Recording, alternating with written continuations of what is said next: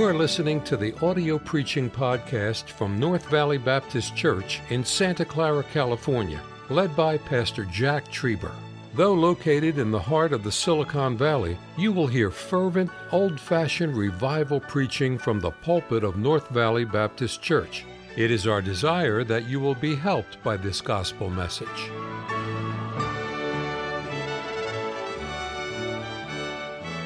For our visitors and other folks that are visiting, we're in a series of messages on grace. And I always say, and I have many weeks planned on this subject, but I'll continue to preach on grace as long as it keeps your attention and if it keeps my attention. And it is keeping my attention because it's growing in my heart. And some things I've learned through the years from this word grace, and other things my eyes have just been opened anew and afresh, how desperately we need grace. We're looking at what does grace produce. Grace is unmerited favor. And we keep the word favor in our mind. It's unmerited what? Favor. God's blessings upon us. God's goodness. It's undeserved. It's unmerited. Someone gave the acrostic years ago, God's riches at Christ's expense. I don't deserve grace. The Bible says I was an enemy to God. I was a stranger. I was a foreigner. I was a sinner. But he who is rich in mercy, he gave his life for me. That's called grace. And so what does grace produce? First, we saw grace produces salvation. For by grace are you saved through faith, not of yourselves. Every person in this room that's been born again, we don't deserve to die and go to heaven. We deserve to die and go to hell. And I'd be the first one on that slippery slope. But God in His mercy saved us. And my eyes were open to the fact I saw my condition. No one had to convince me how bad I was. I knew how bad I was. And God reached down and saved me. About 15 minutes from here in a little church house so many years ago. And I'm glad God looked past my sin and covered it, and He saved me. Grace. Grace produces salvation. Secondly, we saw grace produces joy. Acts 11. Joy is different than pleasure. The world, and it's not all wrong, can produce pleasure, laughter, happiness, enjoyment, fun. The world can do all that, but the world cannot create joy. Joy doesn't come from the outside. Joy comes from the inside.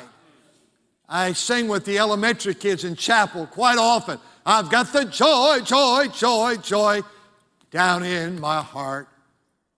This world might be caving in around us, and it may not seem like it produces a lot of happiness for us. Oh, I tell you, I'm such a happy camper today. God's been so good to me. Then we saw that grace produces godliness. Seeing the grace of God, Titus chapter 2. And then that the Bible says that knowing this, that we should keep ourselves from ungodliness and we should live righteously and soberly in this present evil day. We're having such a problem with the flesh. Why? Because we're not experiencing new grace. New grace, we've not needed before. We want to go and live like this world and act like the world and talk like the world. And God says, oh no, that's not what I have. I want you to have a grace of godliness and sobriety in your heart. And then we saw number 4 on Easter that the product of grace is humility. And if you, like me, have pride, I don't have pride in how talented I am, for I'm not. I don't have pride in how gifted I am not. But pride is whenever we dethrone God and we lift up ourselves. I can dethrone God and have fear. That's pride. I got this under control. No, I don't have it under control. Well, I know I don't have it under control. Well, God says, I've got it under control. Getting upset with some driver that cuts us off and laying on the horn, that's my pride. Don't act like you've never done that. I gave that illustration in class. I had 3 men come up to me and said, hey, you just talked about my life this past week. I did the same thing. Isn't it amazing? I'm trying to live for God, and then some nutcase, never mind, we won't go there. I want you to see chapter 12. I hope this will help you like it helps me. Verse 9. I wonder if you could read verse 9. Oh, what a powerful verse. Chapter 12, 2 Corinthians, verse 9. Ready? Begin. And he said unto me, my grace is sufficient for thee. For my strength is made perfect in weakness. Most highly, therefore, will I rather glory in my infirmities, that the power of Christ may rest upon me. The Bible gives us that Paul had a physical problem. Your problem today may not be physical, it might be financial. Your problem might be a medical problem. Oh my goodness, the people that this church that have cancer and MS and dialysis and high blood pressure and Parkinson's. It's an amazing thing how many people suffer today. I just caught the attention, saw a person in chemo right now. There's several in this room this morning.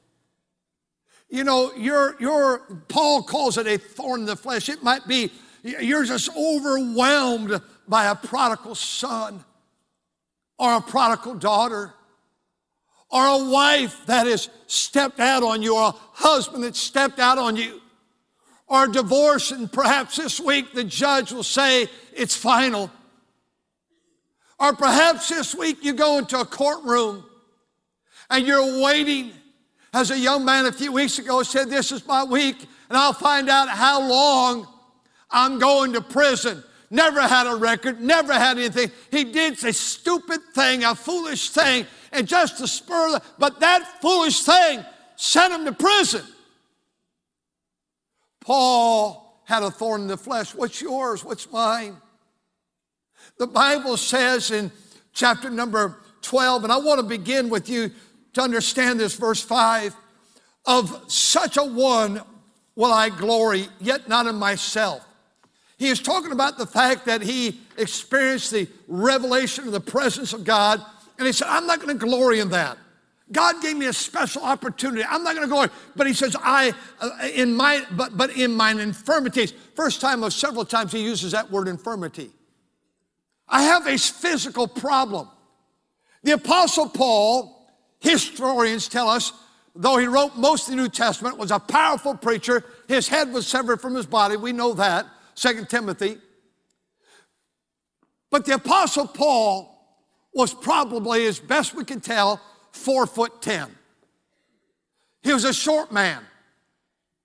The people he had won to Christ later turned on him and they said of him, his speech is contemptible. Well, he knew 5 languages. His speech is contemptible. His bodily presence is weak. He had this infection in his eyes. Something was wrong. His eyes would run. He had a problem with his eyes. He called it an infirmity. He called it a thorn in the flesh. In fact, as we go on, for though I would desire to glory, I want to be proud of the fact that God expressed himself to me personally. I shall not be a fool. For I will say the truth, but now I forbear, lest any man should think of me above that which he seeth to be, or that which he heareth of me. Lest I should be exalted above measure. Through the abundance of the revelation that was given to me, a thorn in the flesh, a messenger of Satan to buffet me, lest I should be exalted above measure. And then he talks about prayer in verse 8. For this thing I besought the Lord thrice. 3 times I came. God wonderfully gave me, I never talk about it, it's probably been maybe 10 years, but about 30-some years ago, God gave me a thorn in the flesh. And it's 24 hours a day I feel it. It's painful. And I have asked God, I said, I'm claiming that verse. And on 3 occasions, I've asked God to remove it, and I left it alone. Because that's not God's plan for my life. You have a greater thorn, perhaps, than I do. But the Bible says But he said unto me, he said unto me, Paul, you have this thorn. And he had other problems. The church was turning against him. Corinth was turning against him. And Galatia was turning against him. And the church at Colossae was turning against him. And he said, I won you to Christ. I'm afraid of you people. He said, you would have plucked your eyes out from me, Galatians chapter 4. You would have plucked your eyes out again. He said, you treated me like an angel, and now you're treating me like an enemy, and I won you to Christ. And I have this thorn in the flesh. But he said, verse 9, he says, God said, my, what's the second word there in that statement? My grace, undeserved favor is one, it's sufficient. It's sufficient. I love that word sufficient. It means enough. I've got enough. God says, I've got enough to give you. My grace, God's grace, it's sufficient. What's your turmoil, senior saint? As you get older in life, you get concerned perhaps with your vision or your hearing or perhaps heights. Ecclesiastes 12 tells us all about it. It says your doors go shut, your windows go shut. Perhaps it's a fear of being alone, or perhaps it's a fear of losing your driver's license. Or perhaps it's a fear of just loneliness and sadness, or losing our minds. It's amazing how almost daily I hear of people, even in their 50s, dementia and Alzheimer's. Such a sad thing. And people that I've loved, and my wife and I can think back of years ago, someone we loved dearly, and they said, the one thing I don't want in life is to lose my mind. Yet we watch that person go into Alzheimer's for 10 years. And it was such a sad thing to watch and behold. And here, I don't know what your thorn in the flesh is, but God says, my grace is enough. There's enough of my grace that I can help you. He says, secondly, in that text, he said, my grace is sufficient for thee. Then he says another letter, S, for my strength is made perfect in weakness. God wants to use you. Young people, we're glad you're here. Some of you freshmen in the college and graduation this week. This is my last opportunity to speak to some of you students.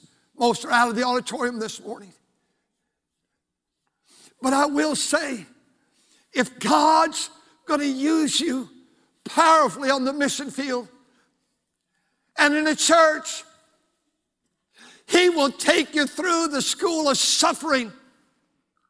And I watch people constantly go through suffering and get mad at the church, and get mad at a pastor, or get mad at God, or get mad at Christianity. Young man just touched. You don't know him. I've never met the man.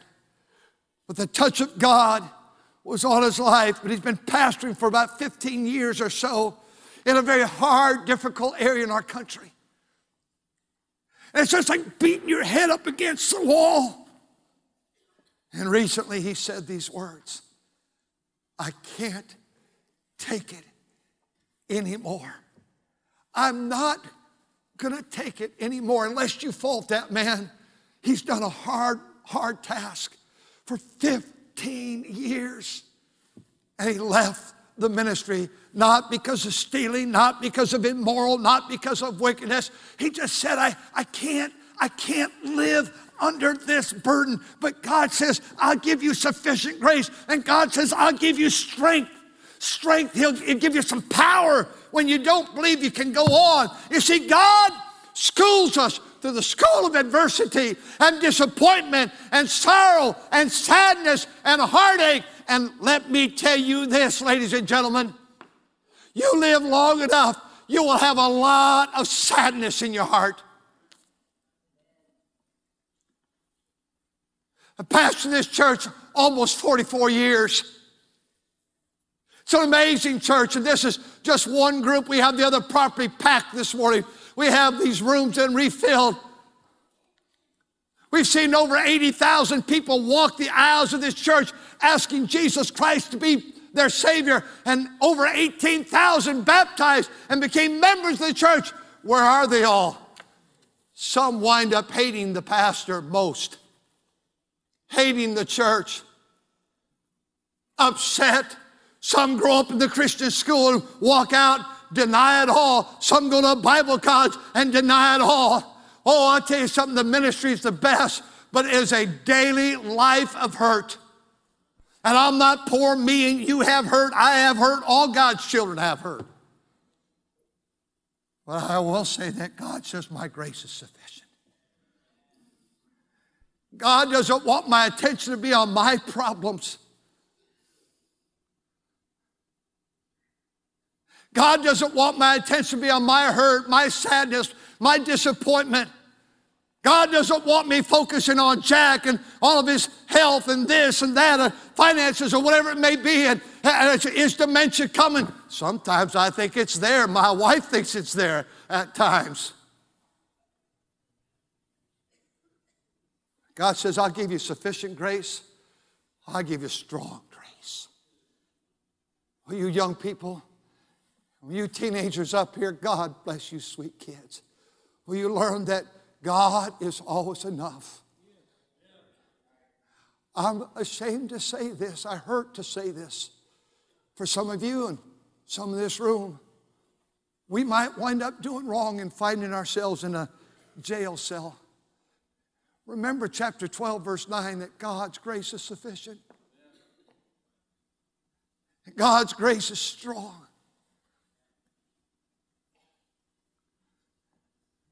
I don't know who this heart lady, Give Me Thine Heart or whatever that is, the program, you know what I'm talking about, on When Calls a Heart. And this Lori lady, I don't even know her last name. And I know there's others in this scam. And from what I understand, she's lost her kids over it, and her husband and her are having troubles over it, and probably going to prison, I don't know. I've been so overwhelmed with praying for that girl. I know she did wrong. I'm not saying that. It just seems like the world is like a vicious, let's get her now. I hurt to think that she's going to be in a jail cell. I kept praying again. She is one of some. I said, Lord, help her to watch our service this morning.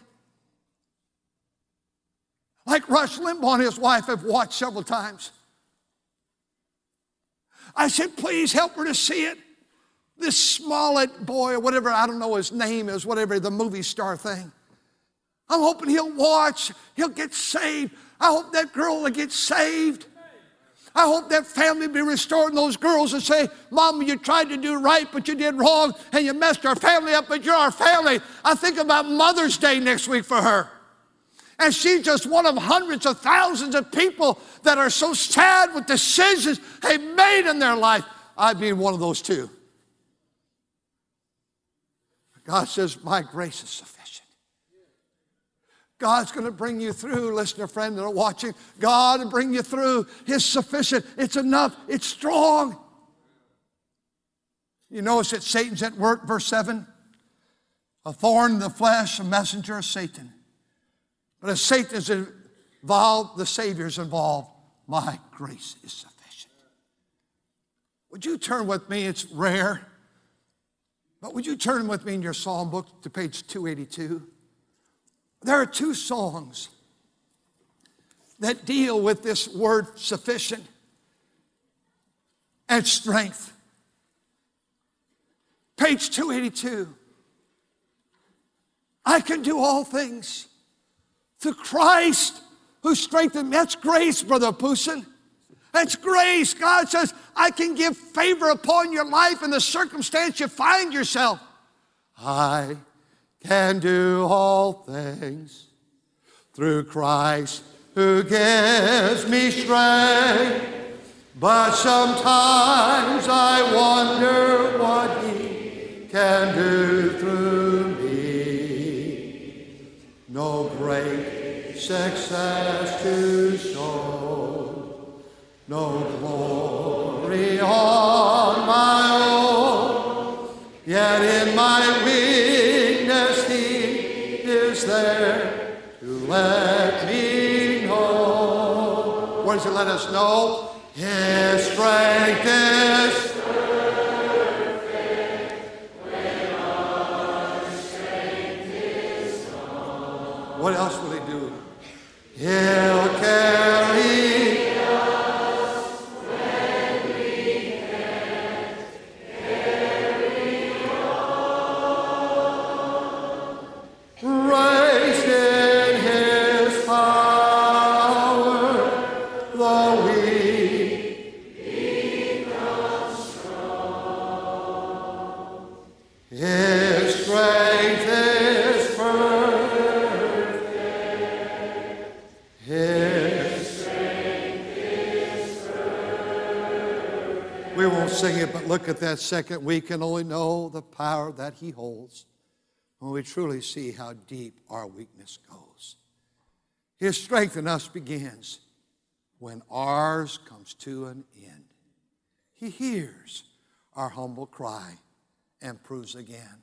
Would you turn to page number 209? 209. Mosey Lister, I believe it was last year, the year before he passed away. He was in his 90s. Mosey Lister, who wrote this, wrote, "In the dark of the midnight." He was a man that had such sorrows in his life, such disappointment, such sadness. And he wrote that song, "Till the Storm Passed." "In the dark of the midnight have I oft hid my face, while the storm howls above me, and there's no hiding place." He wrote this song too, Brother Burcham. "Many times I'm tried and tested." This was his testimony. "As I travel day by day, oft I meet with pain and sorrow, and there's trouble in the way. But I have the sweet assurance that my soul the Lord will lead, and in Him there is strength for every need. Oh, His grace is sufficient for me." I'm glad His grace is sufficient. You dear people that I love so much, through the week when I think about you, I hurt so many times. I heard about the experiences I've seen you go through in these years.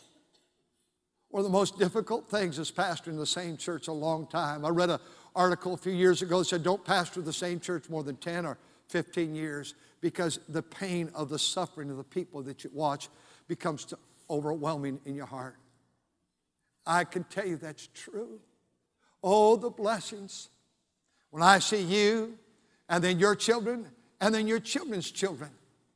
It's been such a joy all these years to pastor.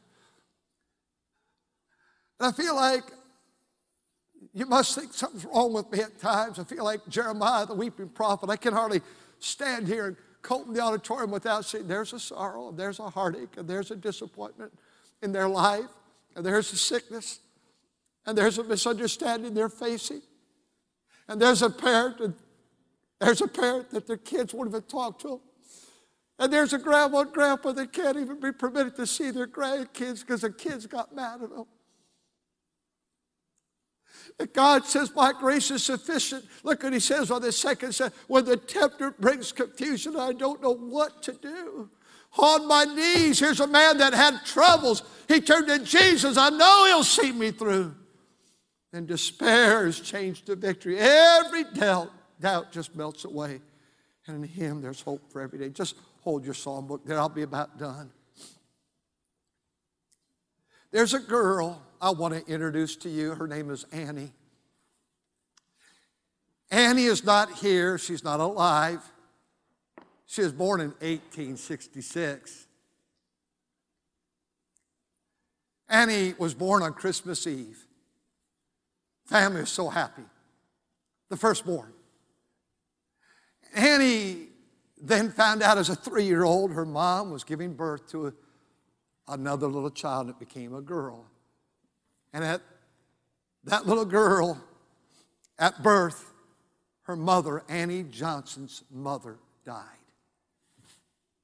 And now there's two little girls, Annie and her little sister, baby sister, both without a mother.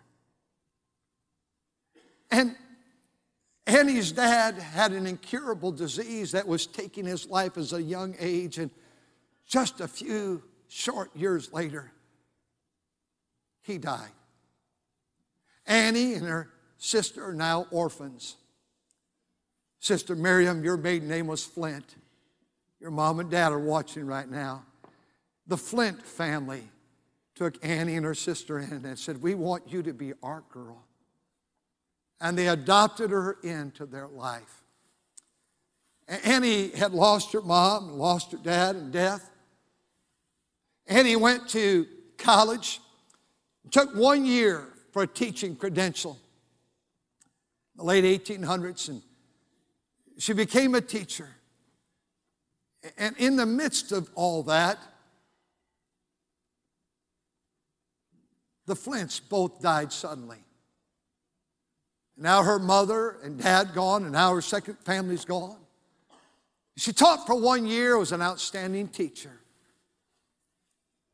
And then as a young girl, just 19, arthritis came in and began to grip her life to the point she couldn't even walk in just a short time. She was all bent up. The pain was excruciating. They said all that, whether the loss of parents or the adopted parents or now arthritis and cannot work and cannot teach, she just kept such a radiant, joyful spirit. She did not magnify her illness, did not talk about it, did not ask for pity or seek people to talk about her. She just absorbed it all, and she turned to God. You know, when you go through your thorn in the flesh, I will not turn to the internet and broadcast it. When you go through your thorn in the flesh, I'd not quit church. I'd not blame God. When you go through I'd not look like you've been weeding on a dill pickle, all sad and all talk to me about my problems. I try to live in the way that people don't know about it. But God does. Annie would begin to write poems. She wrote a poem for us, and she died shortly thereafter, very young in age.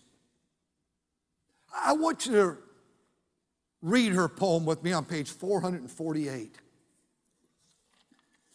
Here's the poem that Annie Johnson Flint gave us. He giveth more grace when the burdens grow greater. He sendeth more strength. That's a Bible word. When the labors increase, to added affliction, he addeth his mercy to multiplied trials, his multiplied peace. Sing it with me. His love has no limit. His grace has no measure. His power has no boundary, no none to. For out of his infinite riches in Jesus, he giveth and giveth. I want to sing that last stanza. Verse 9 says, my grace is sufficient. Verse 10, therefore I take pleasure in infirmities. That's the third time you see that word. I take pleasure in reproaches and necessities and persecution and distresses. For when I'm weak, then am I strong. How could he be strong? Because his strength wasn't in himself. Who told us where the strength was? God's grace. Let's stand together on that last stanza, shall we please? When we have exhausted our store of endurance, when our strength has failed, ere the day is half done, when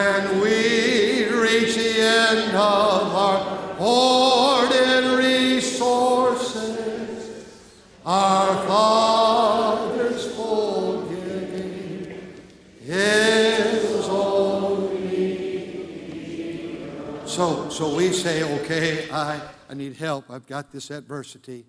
I think I'll turn to a shrink. I think I'll turn to a counselor. I think I'll turn to alcohol. I think I'll turn to drugs, calm me down. I think I'll turn to pot. I think I'll turn to coke. I think I'll turn to the desert or to the seaside or the mountains to calm myself down. Oh, what you need is more grace. Not saving grace, but strong grace, sufficient grace. Thank you for listening to the audio preaching podcast from North Valley Baptist Church in Santa Clara, California, led by Pastor Jack Trieber. For more information about our ministry or to find out how to get in contact with us, visit our website at nvbc.org. May God bless you as you serve Him this week.